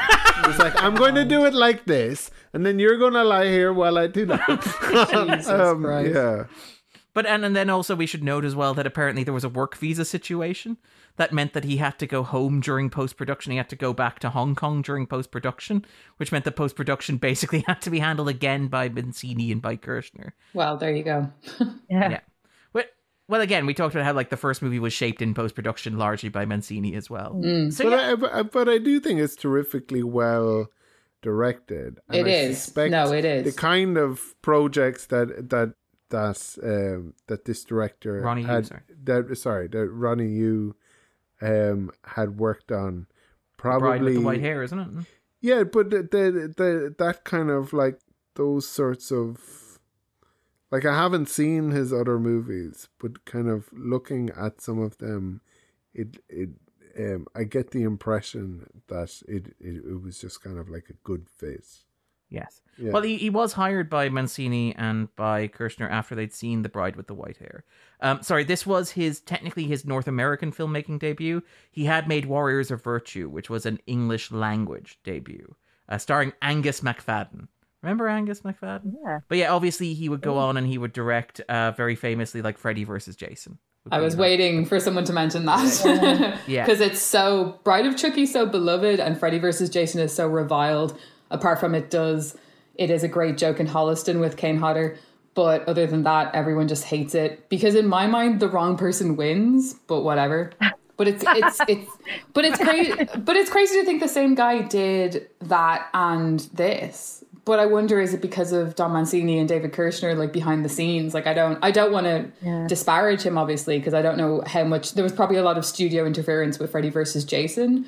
But yeah, it's crazy. Freddy versus Jason was just zero crack. Yes. It was just no fun whatsoever. And I've never been so disappointed. It was very symptomatic of those early to mid 2000s horror movies that just looked like shit. Yeah. Were no fun. Were not even this elevated horror crap that we have to listen to now. It wasn't even that. It was just like super serious and dull and nasty. Like and trying to appeal to lads or something. Like, it was, but that's exactly what it was. Yes, it is a very laddish movie, as I recall. It was what I call the Friday night horror crowd, who are the kind of people who go to see like Paranormal Activity 7 and then nothing else. It's appealing to those people who are just like, yeah, Freddy, I know Freddy, Jason, yeah, sure, and just don't care about anything beyond that. Yeah, this is like Bride of Chucky is the opposite of that. Yeah, in every conceivable way. It's so specific and so unique. Like, what's your game watch on a Friday night in the cinema? That's true. Absolutely. Yeah, it takes some swings. It certainly does. Like, and again, like I do think you deserves like a lot of recognition for like again the composition, the framing, the playfulness, the way the scenes are shot, as much as the way they're edited and handled in post. I think like you does deserve a lot of credit for how this turns out. I think to give credit where it's due. I do also think like Mancini and Kirshner also deserve a great deal of credit for kind of shepherding it through the process as well. But I think like in terms of like that, you mentioned the Friday night horror crowd, and I find this fascinating because like this is the one that gets the big studio push from Universal, where Universal decide, and actually it's technically Focus Pictures. It's the sub studio, I think, was who handled this one. But basically they said like, we want to push this. We want him to be big again. And like part of Chucky's promotion for this includes like, I believe he hosted was a WWC Raw. He did do Raw. Yeah, and he was brilliant. He was very, very funny. Because Chucky's funny. Is that WWC Nitro or WWE Raw? Well, if you... Okay, nerd. Who's nerd over here? If you want to vamp for time, I'll go to the fact machine. And by the way, the fact machine in this case is a book called Reign of Chucky. Normally this is Darren's department. Yeah. Where like our summer of '99 was like, meanwhile, Stone Cold Steve Austin. You say that, but it's like I needed to come up with something different that had happened every week on that summer of '99. So yes, of course I went to wrestling. I don't know why you're mocking that idea. There we go. And you're right, Andrew. Andrew is correct here. I feel like we owe an apology to Andrew. He did appear on TNT's WCW Monday Nitro a week prior to the film's release. Appearing via TV monitor, he interrupted Gene Okerlund's interview with famed wrestler Rick Steiner, trading bars with both men before promoting the film itself. He used to show it on Turner Classic Movies, oddly enough. It was like a weekly thing where they would have like cannot see a whole load of wrestlers. I'd be so disappointed if I turned it off. Who used to be on WWF, I guess, as it was then, and also used to be younger. So you'd have like Randy the Macho Man Savage and Hulk Hogan and all of these people. Yeah. And we should note as well, he also appeared on Saturday Night Live, although he was not voiced by Brad Dourif in that appearance. Boo. Though he was, I know. Boo. That's it. That does not count, I think. That's non-canon. That is just a Chucky doll. What's the point then? Yeah. Like, exactly? Just leave the doll there and let it freak people out. He was discussing the then current Bill Clinton impeachment proceedings, and having watched the footage, I can tell you he was pro-Clinton. Very, very pro-Bill Clinton. I feel like that is a perfect kind of that snapshot like, of a moment. But that during the Clinton thing, people kind of it makes sense to be asking, what does Chucky think of this? Like, it feels like a very kind of that you do need Chucky's take on the whole Monica Lewinsky thing. Yeah, I mean, the Clinton impeachment scandal is not complete until Chucky, the killer doll. Nothing is. No, nothing is. That's fair. Yeah. It did open. It opened at the box office at number 2 behind Practical Magic. It performed very well. It beat Oprah Winfrey's Beloved at the box office, leading to this quote from Oprah Winfrey. I feel like that was worth it. That was worth it alone. Andrew's response. Darren's going to quote Oprah Winfrey.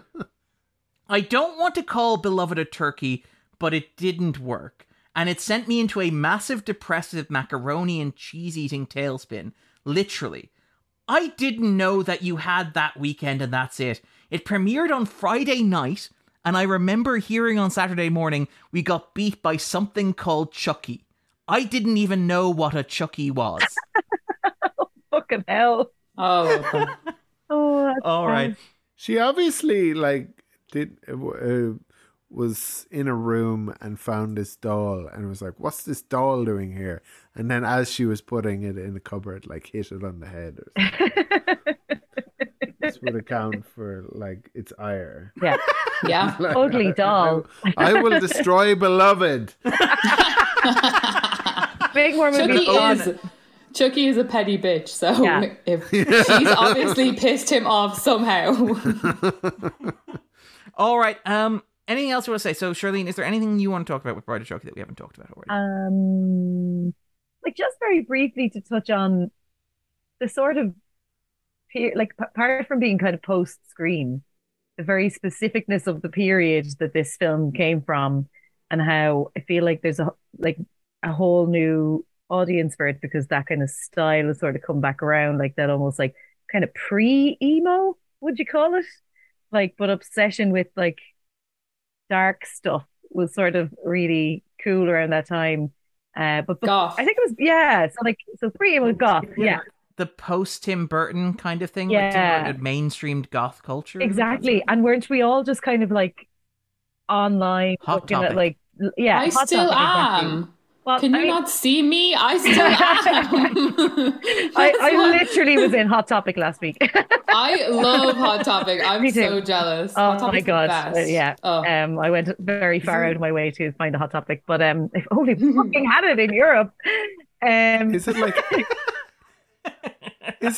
is it like Asha? Yes. Yeah, if Asha was better. anything like that anymore. Yes, exactly. Yeah, Asha's just a head shop now, right? Which is Pretty so much. sad. You still get an old hoodie if you look, but And very overpriced dresses that you can get online cheaper. yeah, Hell Bunny stuff. Yeah. See, this like the kids have like Killstar and Disturbia now. We didn't have any of that. We just had Asha. We had nothing. We only had, We had Asha. Asha. And Like, I'm from Carlow, so like I'd have to come to Dublin and go to Asha. But yeah, so there's also like the kind of like very early internet thing of like looking up bloody photos on the internet, shit like that. What was that? Rotten.com. Yeah. You know, that Rotten.com. feels like there was a real moment that a lot of the Tiffany stuff kind of captured that I think is really interesting, that I almost kind of feel now is a time where people are acknowledging that as a period. So I feel like Bride of Chucky has a good audience now. I mean, again, that's the kind of like the true crime wave of the 90s. Sorry, Charlene, you pulled the string on the Darren thing. Oh, go on, that's fine.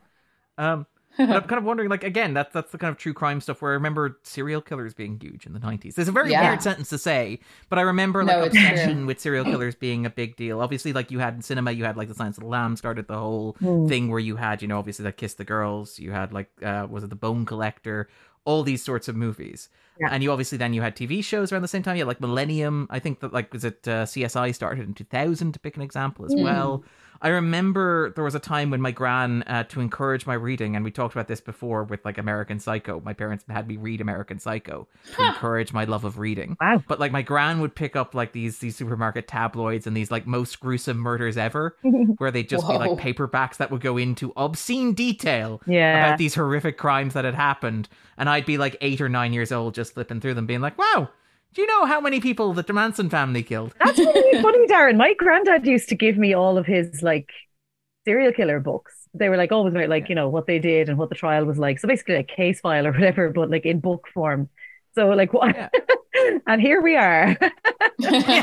Who would have thought? What are the odds? It feels how completely random that we end up on a podcast talking about a killer doll. But I think you're onto something there with kind of the nostalgia circling back around, because like it does feel like it's like Serial was only 2016, and then like the ensuing kind of true crime boom, and we're now living in the world obviously of like Dahmer, but like the Mindhunter stuff that's happening at Netflix. Like it does feel like that stuff has come back around, where it does feel like suddenly we're talking about that kind of media again. Because again, not to make everything about 9/11, but it does feel like Jinx as well would have been in there, wouldn't it? Yeah. Yeah.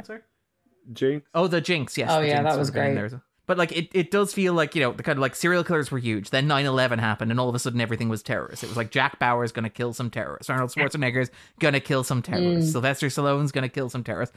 Damian Lewis may or may not be a terrorist. We don't know. He is a terrorist, but he's sticking around for 4 seasons. That sort of stuff. And it does. The Chucky terrorism movie was the Team America World Police.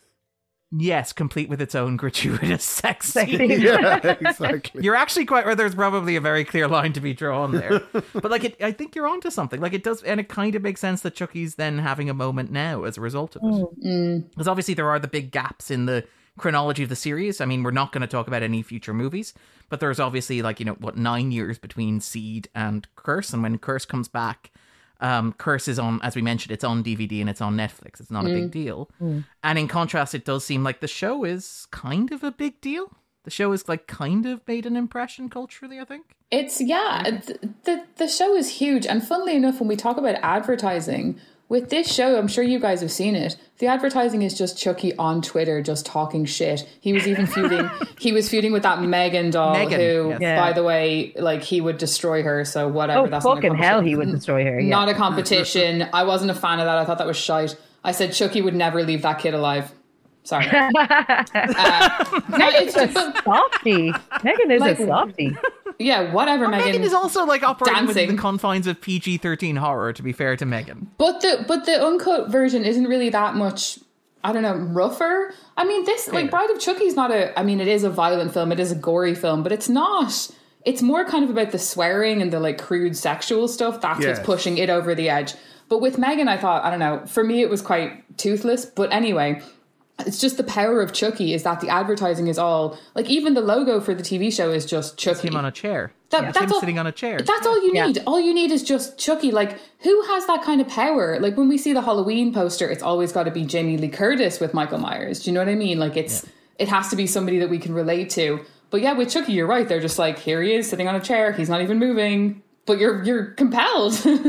By the way, we're like, what's he going to do? Listeners should have seen Andrew smiling when I mentioned the poster for the Chucky TV show is Chucky sitting on a throne. And I was like, damn right. I agree. Something to keep in mind with Chucky as well that I think other franchises kind of struggle with.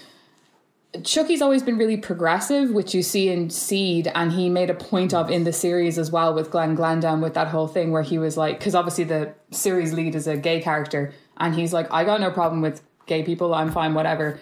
I think Chucky has been able to adapt with the times in a very, very interesting way that other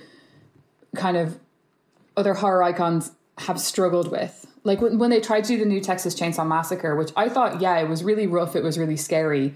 But was it anything new? No, not really. Yeah. Do you know what I mean? I mean, it also felt a little bit like Now He's Murdering Millennials. Like, it felt like, Yes. what do old people know about Twitch? Like, that, Exactly. That was the big vibe I got. It's like TikTok. They're on TikTok. The kids are on TikTok. This car drives itself, but it won't save you from Leatherface. But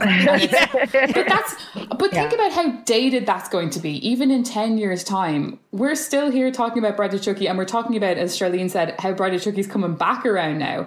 And like, that soundtrack is still a banger. It's not as good as Queen of the Damned, but it's still great. I was going to ask, because obviously you are the LDG on the podcast. You did specifically mention, I think, the Rob Zombie soundtrack. Oh, so it's just, that's obviously a quintessential Rob Zombie song, but it's so perfect. That needle drop is so perfect for that character.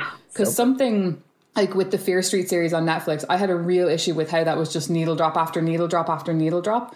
And I know, Darren, I know you mentioned the score as well, which is this fantastic, like, string-driven score that's so great. And they implement the music. Yes, exactly. And they implement the music really well so that we know, if anything, I think that's probably why this is coming back around again, because it's authentic. It's not set dressing where you're like, okay, there was nobody who was into metal who worked on this, or nobody who was into goth who worked on this. Yeah. Do you know what I mean? It feels like a movie for us, the kids who went to Asha, the kids who go to Hot Topic. Yeah. Absolutely. You know what I mean? Oh, maybe authentic is the right thing. Like, I mean, that's Don Mancini obviously pours himself into each different film, and they're all very different in their own way. But like, it does always feel like it's coming from a place of like true care, and like that's why it has longevity. Like, Chucky moves with the times because Don Mancini's a cool guy who pays attention to the world, and he's not like a load of suits in a boardroom. And also he has a viewpoint as well. Yeah. You know what I mean? And actually, funnily enough, speaking of style, when I interviewed him, he was wearing Chucky Converse. So his Converse had Chucky on them, and I was just so transfixed by these shoes, I could like barely ask him. I was like, did you have these specially made, or are they available for purchase? But like, that's how much he's obviously a huge nerd and doesn't care. He's just proud of it. You know what I mean? And you can feel that in the show. You're right. It's not a load of suits in a boardroom being like, what are the kids into? Ha ha ha. It's someone who, you know what I mean? It's someone who's... Absolutely. Can Chucky listen to EDM? But Chucky will never do a dance. Chucky will never do a dance. Do you know what I mean? I should say I didn't mind Megan, but yes. But you're right. The music is very considered and it's specific. Yes, specific is the word. It's like White Zombie, Judas Priest, Slayer. Rob Zombie as Mark's brother. Yeah. Nepotism there. I think his actual brother has a song in it too, though, doesn't he? Doesn't Paramount 5000 have a song as well? Yes, he does. The son of X51. Oh. Yeah, that's Rob Zombie, brother of Rob Zombie. Wow. Oh. Yeah. And obviously, I knew that when I was making the joke. That's the joke. Well, Rob Zombie was in White Zombie before he branched off on his own. But when you think about a song like Living Dead Girl, like that was chosen because it's about her. Yeah. It's so, as Andrew said, it's so specific, and that's why it works. It's not just haha metal song. You know what I mean? Yeah. The kids will love this. It also includes like Blondie's "Call Me." Like you get like Tiffany like preparing herself, doing her makeup, as we mentioned, restyling herself in a way that Chucky never does, but owning her dollness. Yeah. But set to Blondie's "Call Me," which is, if your note was we're doing that kind of like Asha, kind of Living Dead Girl thing, you wouldn't put "Call Me" in there, like, because it doesn't fit. But you put "Call Me" in there because it does fit, because you're creating kind of a holistic, like, as we said, something genuine and something actual. To go just very briefly back to what kind of Joey mentioned there, like, I think there is something in Chucky evolving with the times, where like these slasher characters most of them originated in the 80s. I mean, obviously Myers goes back to the 70s, late 70s or whatever, but they're mostly like products of kind of the Reagan era. And there's a lot of discussion about like the slasher movie and the sexual politics of the slasher movie and the inherent conservatism of them. And I think what's interesting is that, Chucky gets to evolve and grow. And part of that is because he has a personality where, like, even Freddy, who, like, Freddy does props and wordplay and things like that, but even Freddy doesn't really have a moment where he stops to consider what he's doing. But he doesn't get to have a wife and kid I know Freddy's real sort of okay boomer. Do you know what I mean? Yeah. Like that's whereas with Chucky, as again, even when someone thinks that Chucky's actually regressive and he's actually homophobic, whatever, he shoots right back with a one-liner. Mm-hmm. Like Chucky's always going to have the last word. But you're right, he has an opinion, he has a viewpoint because of Don Mancini and because Brad Dourif is just so fantastic playing. Like to think that they had him on SNL with anyone else is just ludicrous. Mental, yeah. Absolutely insane. Like you just no way. It would be like if Roger L. Jackson didn't voice Ghostface. Like why would you be bothered? No. You know? Make sense. Yeah. It wouldn't make any sense. No. All right then, I think that then wraps it up then. Andrew, is there anything else you want to talk about? Anything you haven't said for your notes? No, I suppose we covered a lot of the nonsense. The food waste would be all those cookies that go up in the air and then explode. Yeah.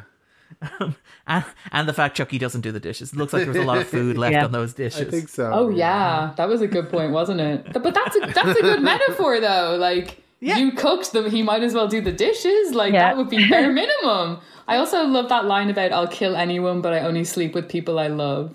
It's so romantic. She's such a romantic, you know. But again, that kind of contrast you have between the idea, again, that idea of like domestic bliss that Tiffany wants, but she also kind of wants to be respected and empowered, where it's like she wants to be a 50s housewife who cooks for her man, but she also wants to be respected enough that he cleans up afterwards. Yeah. That like she doesn't exist solely for that, which is an interest. Again, that Martha Stewart thing, which is kind of hilarious because you obviously have the Martha Stewart trial that ends up unfolding kind of like around the same time, which gets at that kind of, not as directly, one might say, but gets at that contrast between the domestic ideal and something seedier underneath, perhaps. Yeah. All right.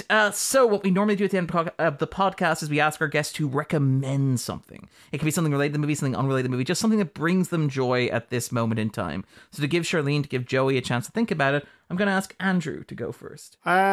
This is a bit of an odd recommendation, not because it's particularly odd, but because it's not.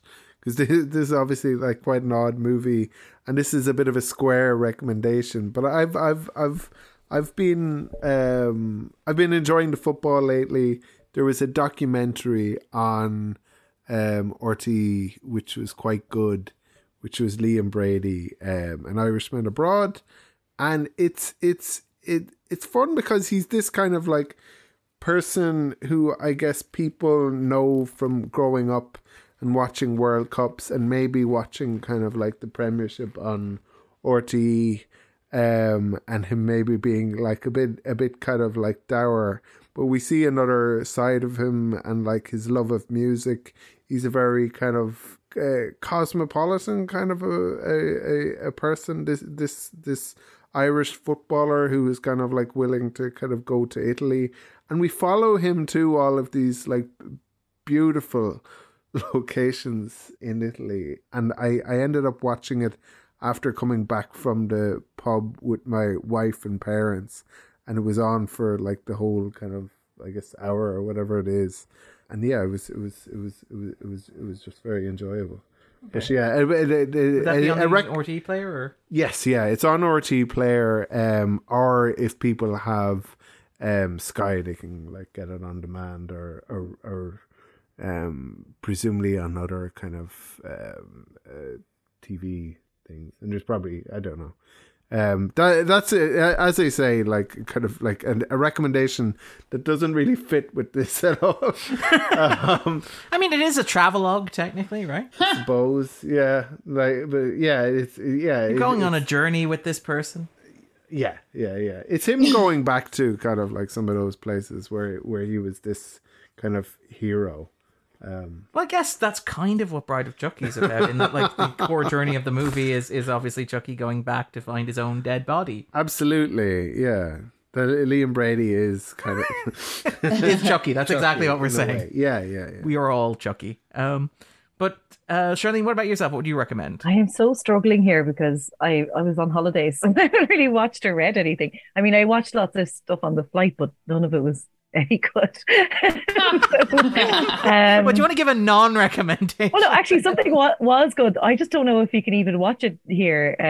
There's a TV series called I Love That For You with Vanessa Bayer. Oh, yeah. I watched the entire thing on the plane, but I don't actually know if you can watch it here. But maybe people have ways of watching things. I don't know. But it's it really kind of it's a little 30-minute, like 8 episodes maybe, about a girl who when she was a child she had leukemia but recovered, and her dream is to be like to work on the shopping channel, this kind of QVC type thing. And she gets her dream quite easily by applying and just getting it, which is a bit weird.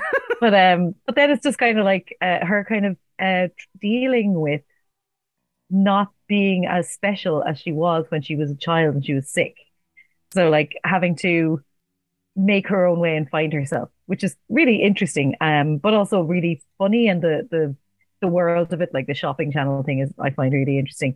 So that was really good, and I watched the whole first season on the flight, and I thought it was a really enjoyable kind of a dramedy. It's more comedy than drama, but like it's kind of touching on a few really interesting things. So that's my recommendation if you can see it anywhere. You can see it on Paramount Plus. Yay! That streaming service that everybody has and always remembers exists. It's the good one, right? It's the one that has Yellowstone and Star Trek. Oh yes. Well, then it's probably doing great. Although here I believe RT has Yellowstone as well. Yeah, I haven't seen Yellowstone yet because I'm not a dad. No, we're working on that. It's like, like when Andrew becomes a father, they just in the hospital present him with the entire collection of like Yellowstone. Kevin Costner himself walks in, shakes your hand, and gives you the DVD collection. I do love, by the way, that apparently like Costner like literally worked on Yellowstone long enough to have enough money to make his next vanity project Western, and then fecked right off. Good for him. Like he made, which is kind of, he was like, I need this much money to budget my stupid Western that nobody's going to go see. And it was like 5 seasons. 5 seasons. Nice. Brilliant. You have to appreciate that. And Joey, what about yourself? What do you recommend? I'm just going to say watch the Chucky TV series if you haven't seen it, because it's so fantastic. It really, really is. Like the gore is great. It's all practical or mostly practical. Like it's so funny. I mean, there's so much Jennifer Tilly because she plays, if you watch the rest of the Chucky series, she plays like a version of Jennifer Tilly and Tiffany. Like it's just, and it's the purest distillation of Chucky yet. And it's so inventive and so dark as well. Like the most recent season just ended on a really, really dark note, and the kids in it are really good too. They haven't got that annoying sort of child actor thing, and like I said, the lead relationship is a gay relationship, which is really cool to see. And it's so special, and to showcase how special it is when it wasn't obvious whether it was going to be renewed. There was this huge push online to be like, we love Chucky, everyone loves Chucky, we really want to see another season. And there was that moment where you thought, God, is this not going to get another season? Like, is it too kind of niche? But it obviously, it has the audience, which is great. But it's so special. So I would say just watch that. And I don't know where I was going to make that joke that Weird Al made about VPN, where he like spelled out there might be like a very something. I can't remember what the other two were when you were saying about I love that for you. I think it's on Now TV. A very personal knowledge. One. Yeah, very. It was on Now TV. Yes, it was on Now. You're right. It is on Sci-Fi. I think Sky Sci-Fi, which is odd because I guess they don't have a Sky Horror. But it feels like a bit of a misnomer to put it on Sky Sci-Fi. Yeah. There are several horror movie channels, aren't there? Yes, but those are horror movie channels. B movies, yeah. But it's not like TNT airing wrestling, Andrew. We just don't have that freedom. So sad. Turner Classic TCM wrestling, baby. And in terms of recommendations for myself, if we're talking about a fourth Turner Classic Movies and Wrestling. But they are and Cartoon Network during the day. One of the TCMs is closing, again, a victim of the whole streaming wars stuff. Like they are wrapping up one of the TCMs, I think, in the States. Maybe they should have shown more wrestling. Maybe that was the solution. Yeah. But or wrestling. But yeah, what and Cartoon Network during the day. Used to have wrestling as well, did it? No, well, it wasn't. Didn't Cartoon Network become TCM? Yes, at 6 p.m. or whatever, yes. Except for Monday. When it got to be Boomerang, wasn't it, or something? When it became WCW Nitro. TNT. I love how much Bride of Chucky has taken us back to the 90s. It's like a time capsule. And I should say as well that I think Cartoon Network had Space Ghost Coast to Coast. It did indeed, yes. Yeah, which would eat into some Turner classic movies. Am I we gotta push him back again. I think I'm getting that all wrong. No, I do remember Cartoon Network becoming a movie channel. I do remember wrestling being on the movie channel. I do remember Boomerang or whatever. Was it called Boomerang? Whatever it was that used to be the adult, because it wasn't Adult Swim. Adult Swim is new, but they used to have something that would go on Cartoon Network one of the nights. So I think you're not entirely wrong. Like at most you are, at worst you are. Let's check teletext. They actually shut that off a couple of years ago, didn't they? Yeah, they did. Yeah, my mother was devastated. Somebody pressed that button on the remote that you're not meant to press. Why is it there? Yeah, why is it there? It's a good question.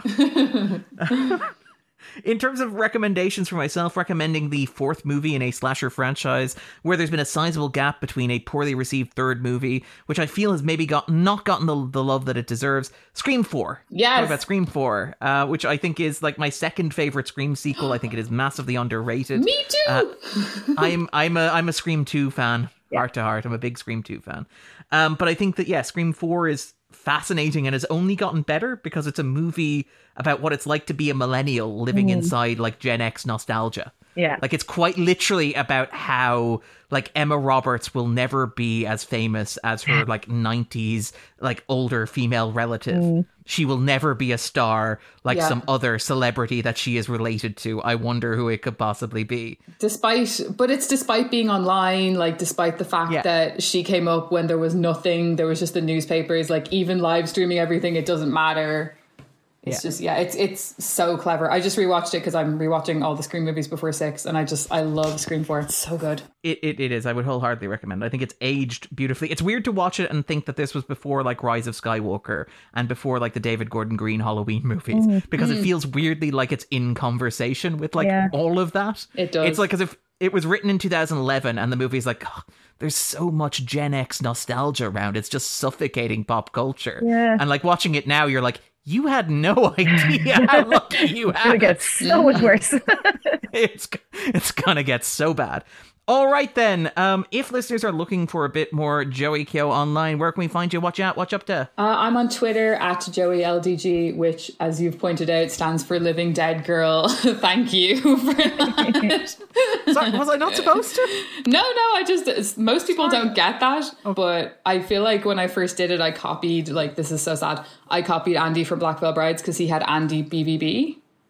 So I did Joey LDG. But yeah, that's where I am if you want. Like I write for lots of different horror sites and stuff too, but that's where you'll get kind of a feed of just my random thoughts and musings, including my hatred of Megan is on there. So Hatred. Oh. Hatred, yeah. It would be really embarrassing if two people on this podcast had recommended Megan earlier today in discussions of the franchise. Humiliating. It would be very embarrassing for them, whoever they were. No, everyone loves it. So I'm in the minority, clearly. So I'm just too much of a Chucky fan. By the way, we should notice, I love. We mentioned the taglines before. I just love the tagline to this is Chucky Gets Lucky. Yes, so good. Love a good rhyming wordplay kind of tagline there. All right, then. So you're at LDG. We will try and find those interviews with Don Mancini and stuff like that, actually, because they'd be pretty handy to have for the show notes. Oh, yeah. They're on Wicked Horror. So if you search on Wicked Horror, you'll find them. Or if you even search like my name and like Don Mancini, you should find them. Perfect. Fantastic. So listeners can check those out.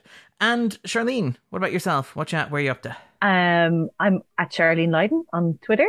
And on Instagram. I don't do that much except retweet cool stuff. Maybe, I don't know. But I'm there. I'm present physically, if not emotionally. Yeah. All right. And we're at the 250. We're on Stitcher and SoundCloud, wherever good podcasts are found.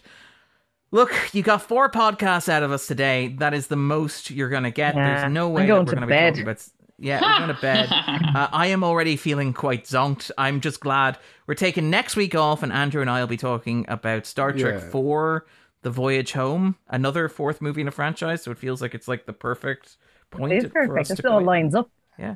Enough is enough. Yeah, I think enough. Don't do this to us again. Yeah, okay. So if you could unlisten to the podcast that you've already listened to, just so that those figures don't go up. Don't share with your friends. Don't rate, review, or subscribe. Don't give it 5 stars. Yeah. But no, seriously, don't give it less than 5 stars. Absolutely seriously, do not give it less than 5 stars. But